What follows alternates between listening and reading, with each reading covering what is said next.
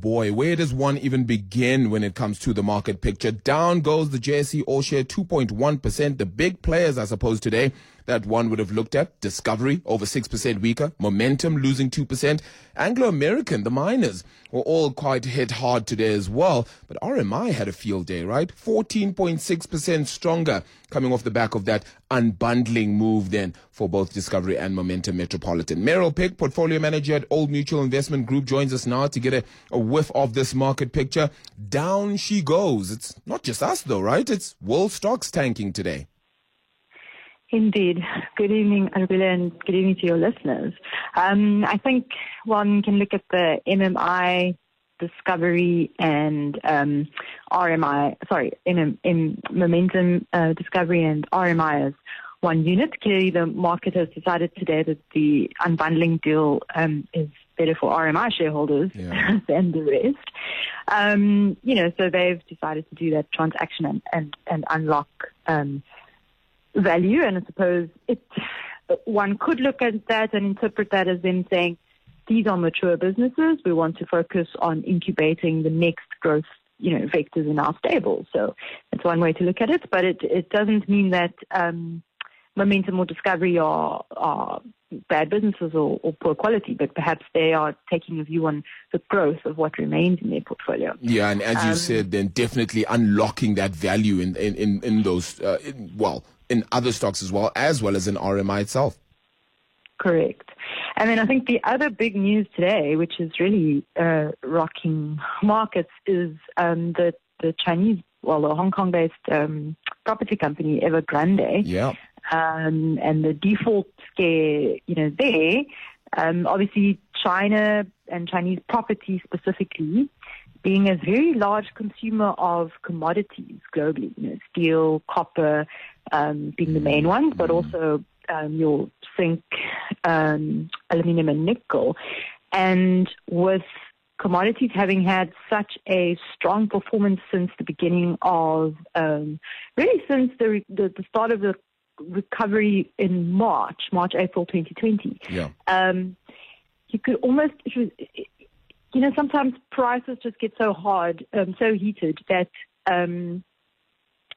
you cannot really see what the catalyst is going to be. Sure. But when you take a long-term perspective and look at the prices over 10-year, 20, 30-year, even 100-year history, as we do at Old Mutual Investment Group, you could look at the long-term prices of various commodities, and they were starting to touch record levels versus the long-term average.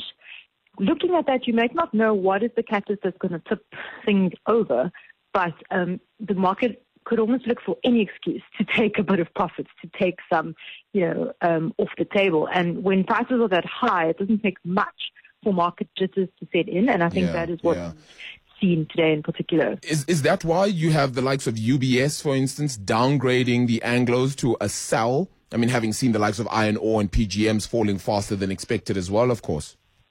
Yeah.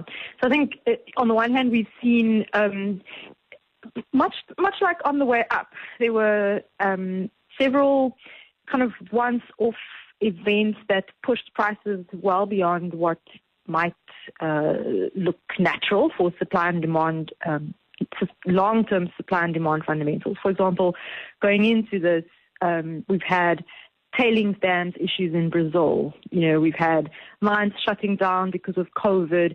So various supply constraints.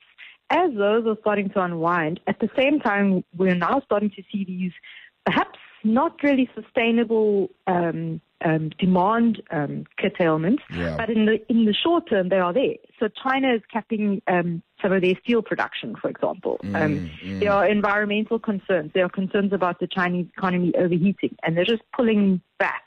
Now we've got the property scandal and concerns about, just this impact property demand for steel, property sector demand for steel for some time.